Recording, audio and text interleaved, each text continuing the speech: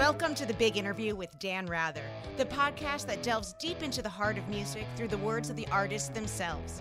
This is your backstage pass to intimate conversations with legends and icons from across the music world, as guided by none other than the legendary Dan Rather. Each episode will bring you exclusive, in-depth interviews from rock and roll to country, from pop to alternative. We cover it all right here on The Big Interview with Dan Rather. So sit back, relax, and prepare to immerse yourself in the stories, the struggles, the triumphs, and the tunes that have shaped our musical landscape. Here's your host, Dan Rather.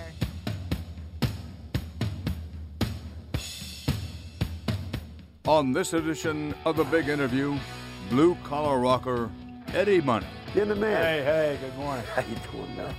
Thanks for coming. Pleasure, Snow and man. all. Thank you. You're one of my favorites.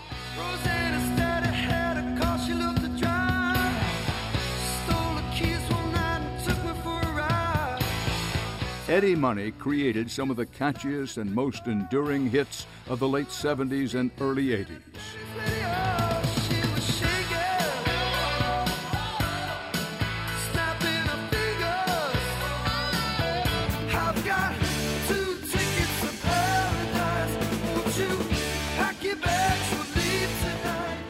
Selling over 28 million albums and scoring 23 chart-topping singles, Eddie Money defined an era. I was listening to the radio. It was his straightforward lyrics and his punchy, full-of-heart singing style that set him apart.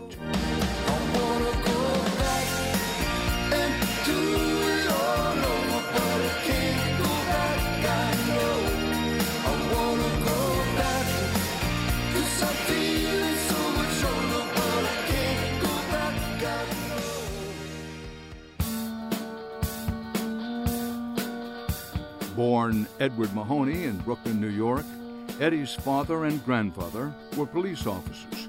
They wanted him to follow in their footsteps, but Eddie had other dreams, becoming a rock star.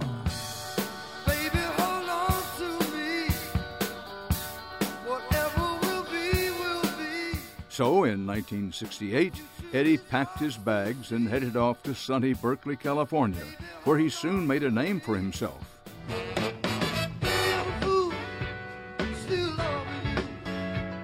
Eddie was riding high until his rock and roll lifestyle caught up with him. In 1980, an overdose nearly cost Eddie his life and inspired his most important album, 1982's No Control, which went platinum. I think I'm in love. And my life's so gone. I think I'm in love. 'Cause I can't get enough. No. I think I'm in love. It's gotta be love. A few years later, he would come back with the mega hit, Take Me Home Tonight. Take me home tonight. I don't wanna let you go till you see the light. The song reached number 4 on Billboard's Hot 100 and was nominated for a Grammy. Well, if I could walk on water, if I could, is that what I'm gonna have to do? Eddie Money's brand of blue-collar rock still energizes audiences and fans today. I caught up with Eddie Money in New York. Well, have a seat and welcome to Chaos. Thank you so much. I was just looking at some old footage of you from like the early 70s, 73, 74, with the bushy hair and the sideburns, man. You've been around the block, Dan. You really, and I love the interviews you're doing. They're fantastic. Well, thank you. Well, you're still touring. You still play a lot of dates? Yeah, I do. We just did a show actually in Key West, Florida, with this lady named, this transvestite that comes down in this big shoe every year. Her name is Fuji, I think. But it was a lot of fun. I mean, I love playing. I think you're really gonna have a good year if you have. You should start off your New Year by doing a show on New Year's Eve. It'll bring you luck the whole time. But it was a fun show. I do about maybe anywhere from 80 to 100 dates a year. You know, I got 5 kids. I'll do anything to get out of the house. You know? Well, 5 kids and how many pets? Is it 8 or 9? We got 8 dogs. No wonder you play so many dates every year. You run a high overhead operation, man. What question? Is the thrill gone? I mean, obviously you like to do it or you wouldn't do it. Right, yeah. But when you're up and coming and you're reaching the height of the mountain Right, yeah. for the first time, there's a special thrill to that, whatever your craft or profession. Right, it's very But true. that's long in your rearview mirror. So Right, my sure. question is, when you walk out there now, is anywhere close to that feeling? Is the thrill still there? Tell you the truth, man, if you write songs like Baby Hold On and Two Tickets to Paradise and all the hits that I have, I mean, you talk to people that listen to my music and it brings back a certain time in their life, like me listening to I Want to Hold Your Hand by the Beatles when I was 15 to 16 years old. So we got a lot of fans out there that love my material, and it brings it back in a certain state of mind and stuff like that. And, you know, I think that I was blessed. I got to thank the big guy upstairs because I was blessed to write some really very popular songs. I mean, I had a psychiatrist tell me that I represented the American male alter ego. Is that the reason some people describe you as the blue-collar brand of Right, rock and yeah. roll? Do you agree with that? I do, yeah. I'm into blue collar rock, you know, which is like I'm very big in Detroit, which is a very, you know, a lot of my fans work on the police department, the fire department, but then I got fans of the doctors and lawyers and stuff like that. But my music is a lot like the Beatles or like Otis Redding was, you know, he sang from his heart, or Mitch Ryder and the Detroit Wheels. You know, you just that urgency is what I'm into, you know. Well, no one should be surprised, given your own upbringing and your background. Your father was a policeman. My dad was a cop. My grandfather was a cop in New York City. My father was a cop in Long Island City, right over here. My brother retired as a deputy inspector, and I've got a couple of nephews that are on the job right now. So you come from the long blue line, Yes, I do, yeah. and you were part of it. You trained. Yeah, to be part I of it. worked as a police, I went on the police department, and I was getting ready to go into the academy, but I wound up, I took typing in high school because I got thrown out of shop class. You know, the shop class would take you 2 years to make the solid bowl. So I wound up taking typing with an all-girls class because kids didn't type, boys didn't type in high school. So I went on the police department. They said, can anybody type? I looked around the room and said, I can type. So I wound up typing the roll calls. So I wound up working 8 to 4. I didn't work around the clock. So I kept my rock band alive. I had a group called the Grapes of Wrath. We came up when Billy Joel was coming up, and they moved out to California, and I quit the police department to move out to California, but they weren't really taking their music as seriously as I was. So I lived in Los Angeles, and I hitchhiked all by myself with nobody up to Northern California. And I went to work at JCPenney's as a receiving clerk. Then I worked on Telegraph Avenue during the Berkeley riots. I mean, I've had a very, very interesting background, but I think Berkeley, California was a great place to be. You know, it was like Berkeley, California in 1968. I don't have to tell you, it was an amazing place to be, you know. Well, it was the epicenter, as somebody saw it, Right. to the protest or resistance movement to the war. Sure. Counterculture. My brother was in all of that. Vietnam at the time. Yeah. And I went on the police department, and I quit the police department. Then I went to college before I went to UC Berkeley. But as soon as I got a good lottery number, I was out of there. I got, you know, my lottery number was like, you know, 322. Hey, see you later. So I never finished. I wanted to actually go back and get my degree. I majored in business and minored in music. Well, when you moved to California, you broke off with the police department. Yes. You were about to enroll in the New York Police Academy. Right, yes. You're right in line to do that. Big decision. Did you talk to your father about it? Did Well, talk to you your know, brother my dad was, you know, I wanted to grow my hair long. Back in back in the late 60s, yeah, hair had to look really good in the back. I mean, you remember you had long hair yourself. And my dad was a cop, and he used to work around the clock. And when he was doing 4 to 12s, and I'd be playing my music on the stereo, you know, he'd wake up and, you know, he had a really quick temper, that Irish temper and stuff like that. But I didn't really want to see myself in uniform for the next 20 years of my life. I wanted to be a rock and roll star. Matter of fact, I wrote a song on my first record called Want to Be a Rock and Roll Star. And your father said what to you? My father didn't, he wasn't into it at all. You know, it was just crazy in those days. And then my roommate was growing marijuana. This was back in 1968. It wasn't even my weed, and it was dead anyway. And I wound up going to jail for his plants and everything. It was very hard on my parents, you know, when I was coming up. But eventually I got a deal with Bill Graham, and I played Saturday Night Live. We did Midnight Special. We did all the shows, and we had a couple of really big songs. Baby Hold On, the first record sold like 2 million copies. And I remember my father, I played Madison Square Garden with Cyndi Lauper. It was really a great show. And I was back there, and I was sweating a lot. And I was there back there looking at my wardrobe case. And my father was across the room, and he said to me, look at you. Look at how tired you are. If you would have stayed on the job, you would have been retired. You could have went out on 3/4. You know how it is. That cop mentality, you know. But he had to be very proud of He was a great guy, my dad, you know. I wanna be wrong, wanna be wrong, wanna be wrong.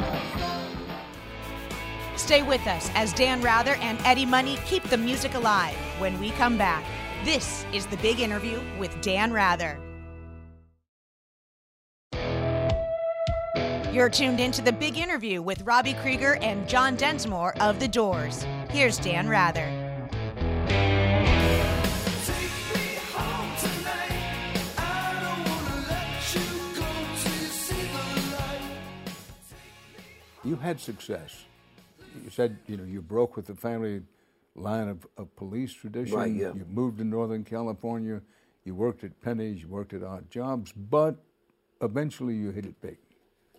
Yeah, Really I mean, I was very, very determined to become famous. I mean, in those days, I think I worked harder than a lot of other artists. I mean, I remember going through the top windows, crawling through the top windows just to get on the radio. I went the extra mile, and I had a great manager. My manager was the late Bill Graham from Bill Graham East. I want to talk about Bill Graham. Right. My question at the moment is, looking back on it with time to reflect, did success come too early for you? I can't say too easily because you worked to get it. Right. But did it come too early because it came young? Well, I think when I made my first, when I made it, I was about 27, I guess, when I was actually on the radio and had hits and things like that. But I think, when you think about when you start working, I mean, I started singing rock and roll when I was, before the Beatles came out. I was singing, Chuck Berry songs and James Brown songs, and then the Beatles came out. But, I mean, when you think about it, I think I was really working at my craft at about 14 or 15 years old.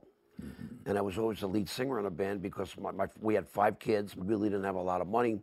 So I really didn't have enough money to really be a guitar player and buy equipment.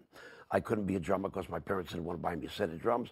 So I had to be the lead singer. And if you're going to be the lead singer, you got to be this lead singer of the band. You've got to be better than everybody else, which thank God I was.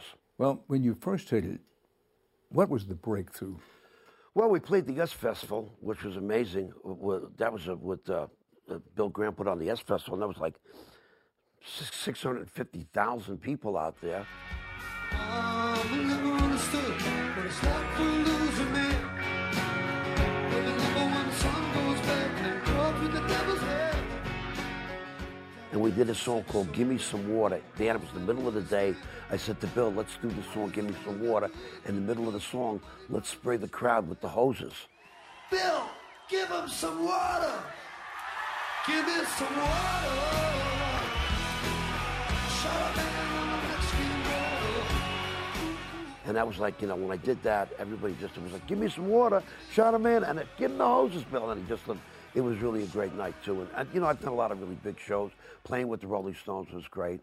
I played with The Who. I mean, Bill Graham was a great manager.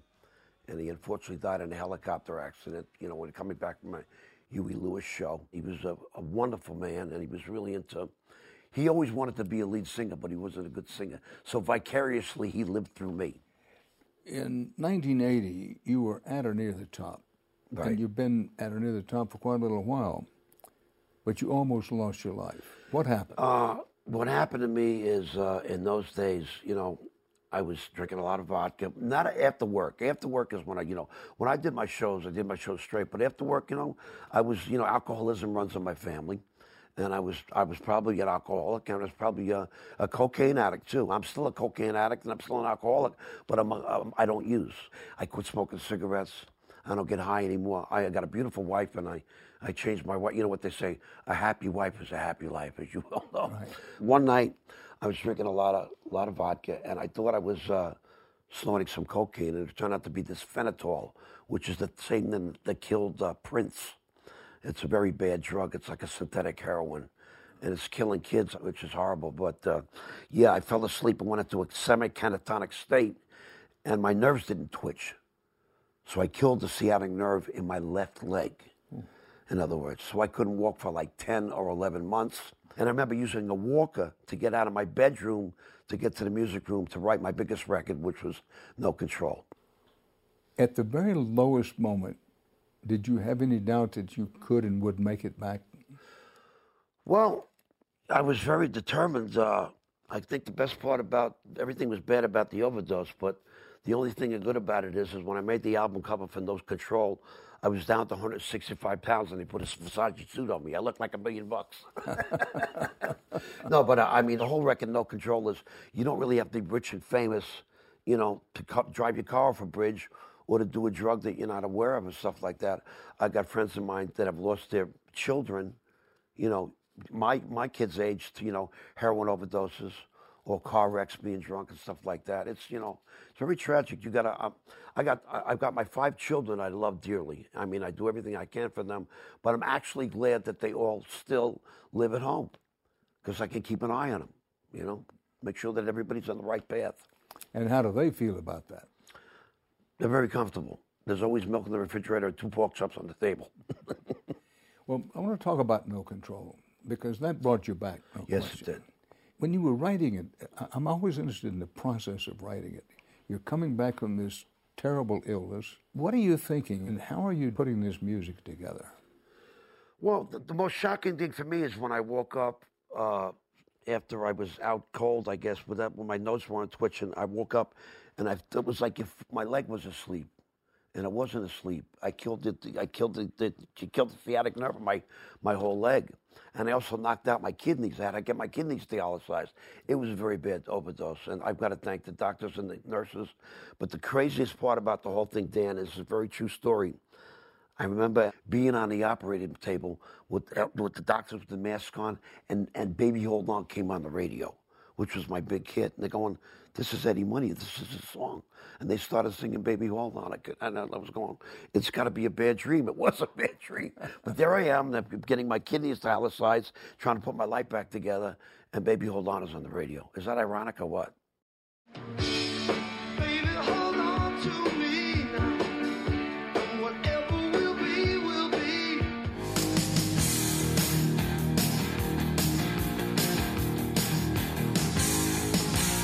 Ooh, something's got a hold on me now. It's a feeling, burning like a love on fire. When MTV launched in 1981, Eddie Money was its crown jewel. His music videos, known for their funny narratives, quickly became fan favorites.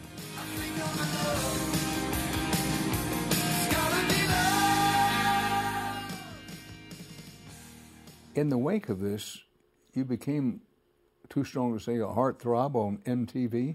A lot of people have forgotten how big MTV really was when Right, it yeah. first hit in the 1980s. Sure. But you were right there at the beginning. One Yeah, of the reasons that MTV took off. That's very true. I mean, Bill Graham was he was a very smart man. He said to me, I think this MTV is going to be really, really big. So we made videos. Turn up the music just as loud as it could go. Blew out the speakers in a daddy's radio. She was shaking.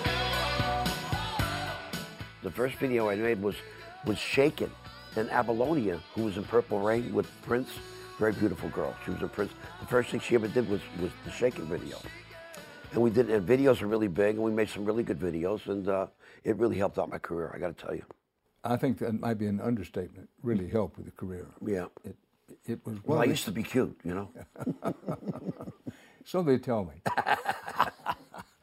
Well, after the monster album that No Control became, and, Right. and that's not an overstatement, your career lost a bit of momentum. Yes, it did. It went through a period, and your album featuring Take Me Home Tonight Right. with Ronnie Spector from the Ronettes went to the top of the charts. Yes, it did. Now, how long did that take? And tell me about the album. Well, I used a producer called Richie Zito. He used to play lead guitar for Elton John.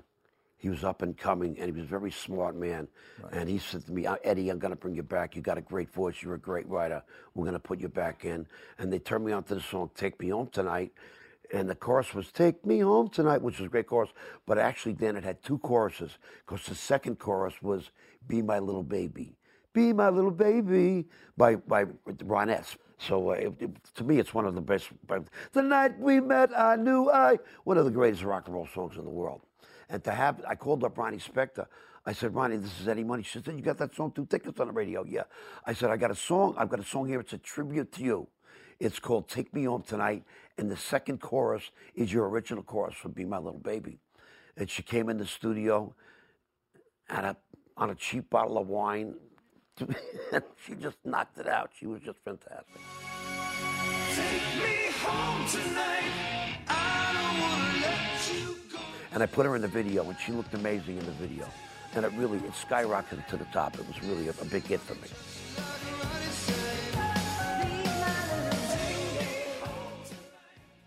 By the way, when and how did you decide to change your name? Your birth name is Mahoney. Right. When and how did you decide to make it Eddie Money? Well, I had some friends of mine that was fooling around with words and stuff like that. And they said, if you take the laugh out of Mahoney. I said, "What do you mean take the laugh out of Mahoney?" I said, "The A and the H. You could be Eddie Money." I said, "I don't have any money." "That's a great name. Call yourself Eddie Money." And there was a baseball player. His name was Money at the time. I think he played for the Brewers. But I thought that the name Eddie Money, it sounded pretty cool. I kept it. Well, it does sound pretty cool. But my nickname is Freddie Food Stamps. Tell me about that. Well, because when I was coming up, I really, as my father used to say, I don't have a pot to piss in or a window to throw it out of, these old New York slang. But in the beginning, my name was Eddie Money. I'd call myself Freddie's Food Stamps. And now when I email people, I don't sign my name Eddie. I sign it Owen Money.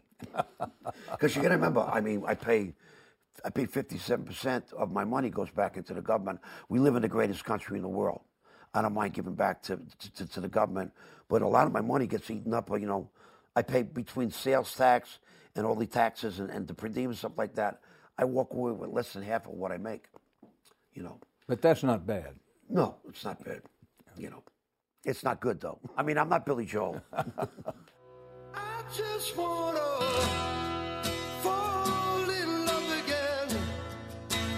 I don't wanna dreams to ever end.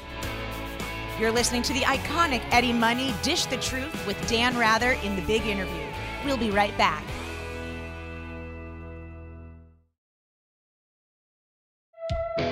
Welcome back to The Big Interview with Dan Rather. Let's listen to history come alive with Eddie Money.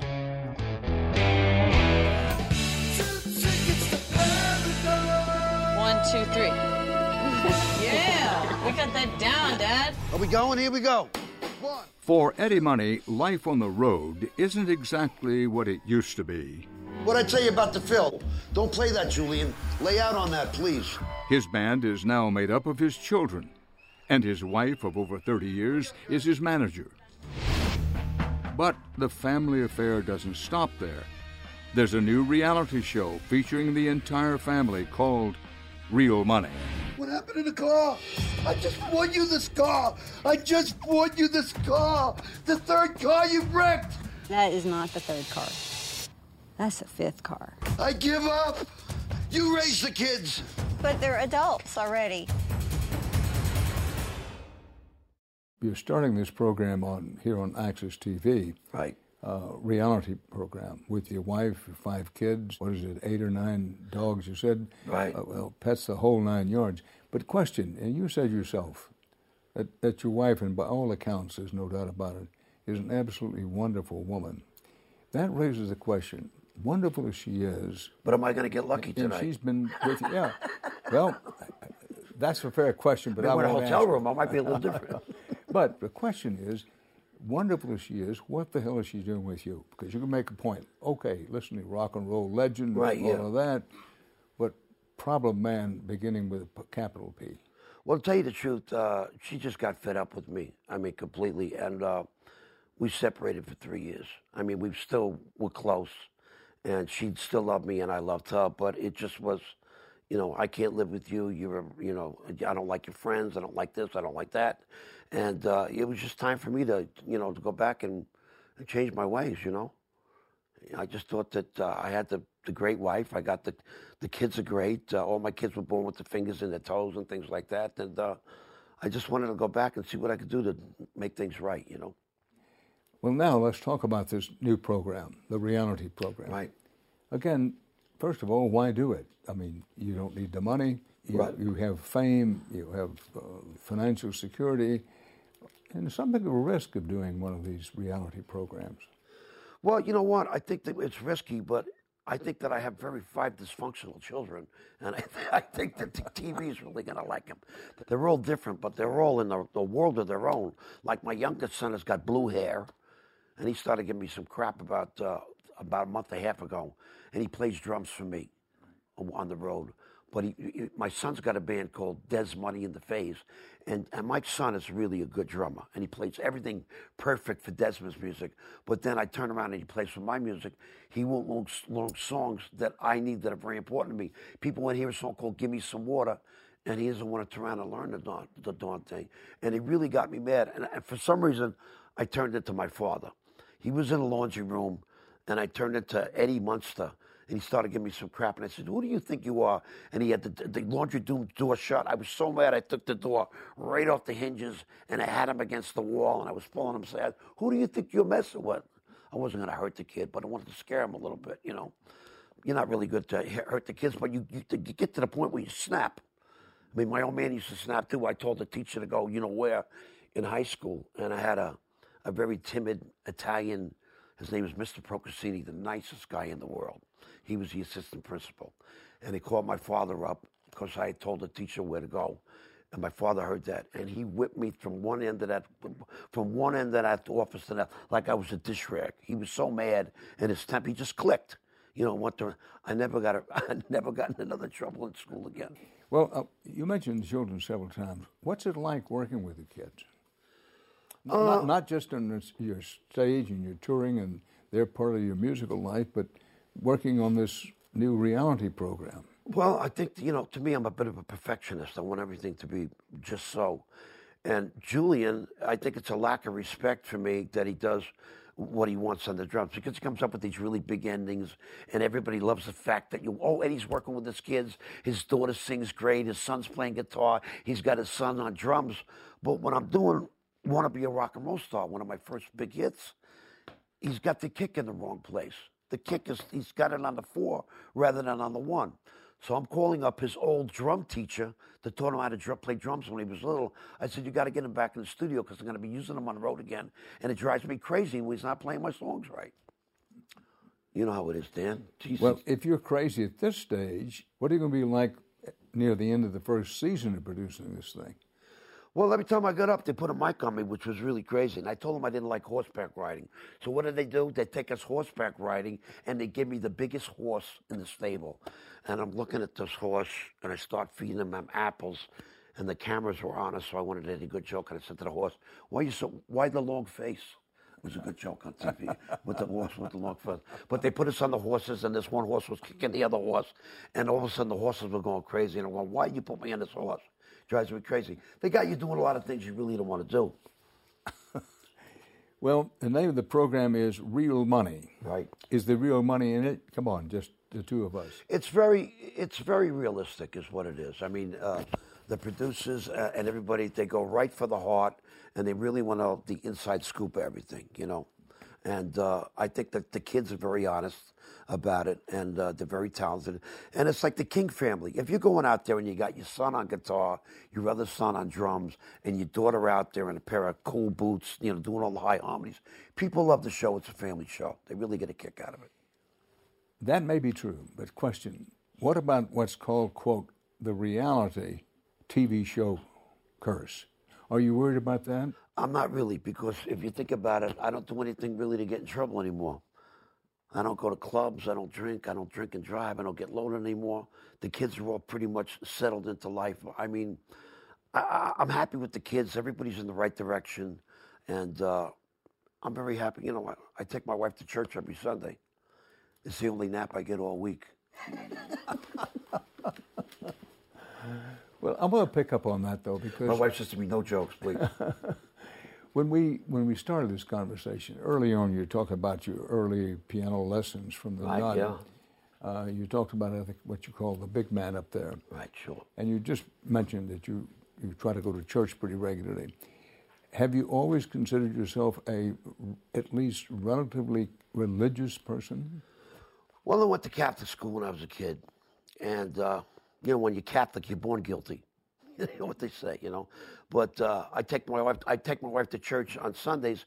But being a Catholic, I was taught by the Dominican nuns. And, they tell you the only true church was the church that was started by Jesus Christ and then by, that whole thing. But they kind of brainwash in a way. But I do pray. I do believe in God. And I really think that he helps me out a lot and keeps my family safe. And, I do believe in a higher being. I do. He helps me to stay sober. And I appreciate that. I don't think I could do it without him. Baby, on my knees. Whatever will be. You're listening to The Big Interview with Dan Rather. Today's guest is Eddie Money. Stay with us.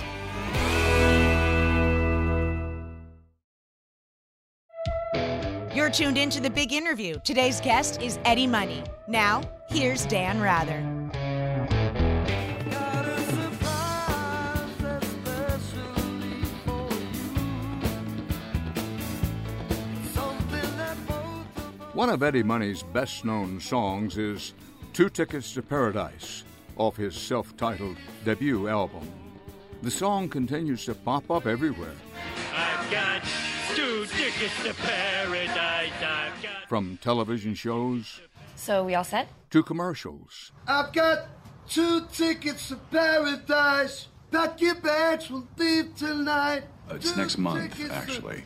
And now, Eddie Money has written a musical by the same title that he hopes to bring to Broadway one day, Two Tickets to Paradise. Now, what's this about you trying to write a play about two tickets to paradise? I went to see Jersey Boys. And to me, when I was growing up, Big Girls Don't Cry, Sherry Baby, Walk Like a Man. Come on. The 4 seasons were like God's gift to rock and roll. Frankie Valli's voice and stuff like that. And I'm watching Jersey Boys, and it reminded me of the camaraderie that I had with the Grapes of Wrath, the band that I moved out to California with. Right. And then also I remember, then I got a really big record deal. I was on Saturday Night Live. I was first rock star to do Mike Douglas, the first rock star to do, all these early shows. Mike Douglas and Merv Griffin. Merv Griffin really helped me out a lot. He was a great guy. And just having that early success was really put me in the driver's seat. But then again, I was young, I was crazy, and, I didn't stop smoking cigarettes. I was still smoking weed. I was drinking vodka. I was a mess. And the play? Oh, the play is called I brought you this copy. The play's about me quitting the police department when my father was patrolman of the year. True story, he was patrolman of the year. I quit the police department and moved out to California. And then I got a job with a band that were both the lead guitar players for the John Lee Hooker Band. They were blues guitar players, and they were called the Rockets. And I started singing with the Rockets. And then after a while, these guys were all living at home. I was living on powdered milk and Chef Boyardee ravioli. I was struggling. But all these guys driving their parents' cars and stuff like that, it drove me crazy. And I was really the writer of the band. And I realized I was a singer, and I realized I was actually the star of the band. So what I did is I fired the whole band on stage, which was crazy. It said, Eddie Spaghetti goes nuts as patrons fled. I love the line, as patrons fled. But then I started another band with Jimmy Lyon, who was really a great guitar player. John Nelson, a great guitar player. My other guitar player, Tommy Gervin. I've always been very famous for very good guitar players. Is this something you're writing mostly for yourself, or do you have some realistic hope of having a stage on, say, Broadway? Well, the thing is I'm putting the play on at the Kodak Theater in Rochester, New York. And I've written a lot of songs. See, the songs in the play, when I was a kid, my parents used to go to the Broadway shows. Damn Yankees, Oh Happy Fella, Carousel. And they'd come home with the records. And I had 3 little sisters. And we would act out the songs to the, West Side Story. We'd act out all the tunes. So I was really very fond of people like Roger and Hammerstein. Mm-hmm. So I wanted to write songs that were not rock and roll for the play. I've got a song called I Only Want the World for You that my mother sings to me when I'm leaving home. I have a song called that I'm singing to a picture of her called No More Goodbyes. Another song called This train don't stop here anymore. Well, I used to be the man, had lots of friends and lots of fans, and the pictures on the wall said I used to have it all. Till your heart made other plans. It's like it's a very touching song. And in the play, I'm singing it in the wheelchair. And I got somebody cleaning me up and going, what was it like to be famous? And the blue light hits me and I start singing this song called The Train Don't Stop Here Anymore, which is a great song written by a good buddy of mine, by Benny Mardotis. What I like about the play, it has songs in the play that are not rock and roll. It's like Carousel, Damn Yankees, West Side Story. It's a real Broadway piece, and I'm very happy. We put it on. I got a good. I put it on at a college, at Molloy College in Nassau County, and I got a really nice review in the New York Times. But now putting the play on, I'm very serious about it. I got some really, but now I don't have to pick the actors or anything else like that. Now I've got a really great theater, the Kodak Entertainment Center. I got a great staff up there. They're going to give the kids vocal lessons. They got real dancers up there.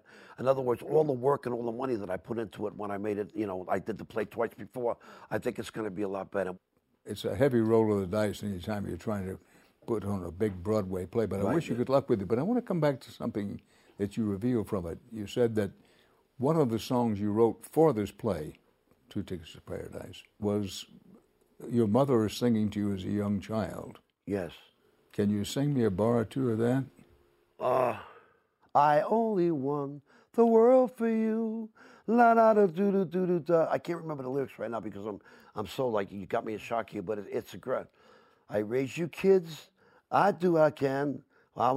Your father's mad. He might be sad, but he only wants the best for you. I'll give you a copy, but it's a moving song. But I get the feel for it, and it's right in here somewhere. I could probably find mentally, it comes to my mind a very young Eddie, if you will. Right. And your mother was singing to you. She wishes great things for you. Right. Yeah.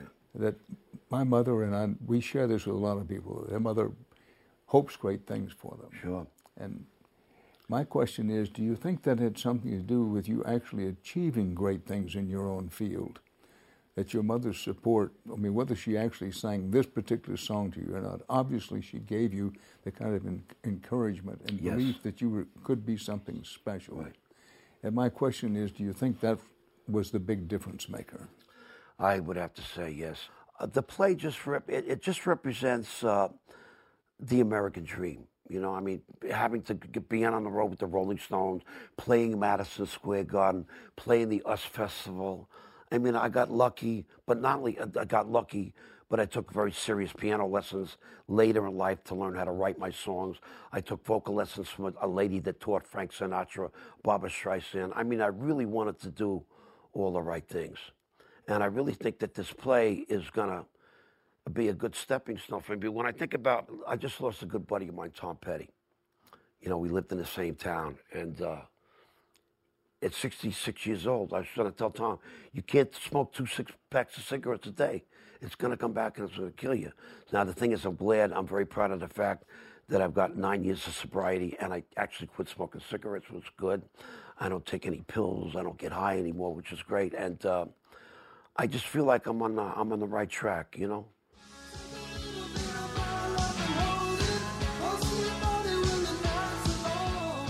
I've never seen you clean. Come on. But I wrote Two Tickets to Paradise. That was a long time ago. Are you done with all this stuff?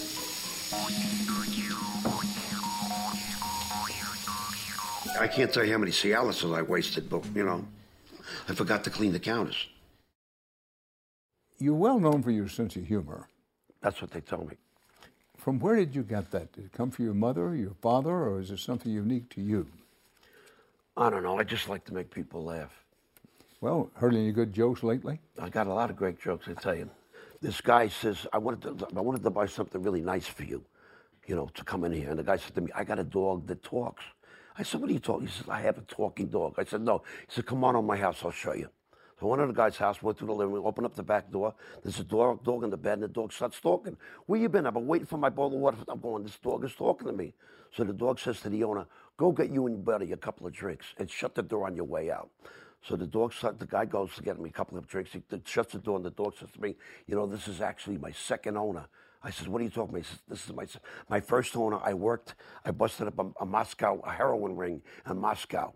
And I busted like 11 really bad criminals in Moscow. I said, that's me. And the second thing, I worked in Saudi Arabia. I broke up 6 terrorist rings in Saudi Arabia. And the guy came back and I said, wow, this dog's amazing. I said, how much money you want for this dog?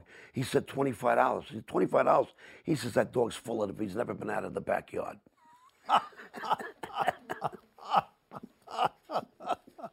Well, I was prepared to tell you, don't give up your day job. Don't give up your music. But not a bad tale and That's well a good told. joke. Give you credit. By the way, back to the kids and performing. Let's talk about your daughter who sings and is quite a talented singer. Oh, she's very talented. I mean, she's very, very talented. She comes out and, she steals the show. I'm never gonna leave you. Can't you please believe it? Never gonna let you go slow. All right. She comes out and she's very, very animated. Her name is Jessie. They call her Jessie Money. And she does that part, the Be My Little Baby part that Ronnie does in the song. But she does all the high harmonies. And the show is really animated. I mean, when I got her out there working the crowd with the tambourines and the boots on, I mean, it really adds to the show. And then with Desmond doing his songs in the middle of the set, and people go, wow, this kid's really good. And then you got Julian on drums. It's a family show, and people really like the family show. But then again, I like working with my musicians because they've been with me for 30 years. It's not like working with the kids. You're trying to find out what room is Jessica in, why isn't Julian in the car, it's drives you crazy. Eddie, you've been terrific here. What question have I not asked you that I should have asked you? Well, the thing is I lost my mother in 2004. I lost my father in 2006. The thing is what you never get over is losing the folks. I'm very happy that my siblings are still alive. My brother's still alive. My 3 sisters are still alive. And they're all doing really well. There is this theory that some psychologists and philosophers have that goes along this line. No man is completely himself until his father is gone. Do you subscribe to that? I'd have to say that's very, very true.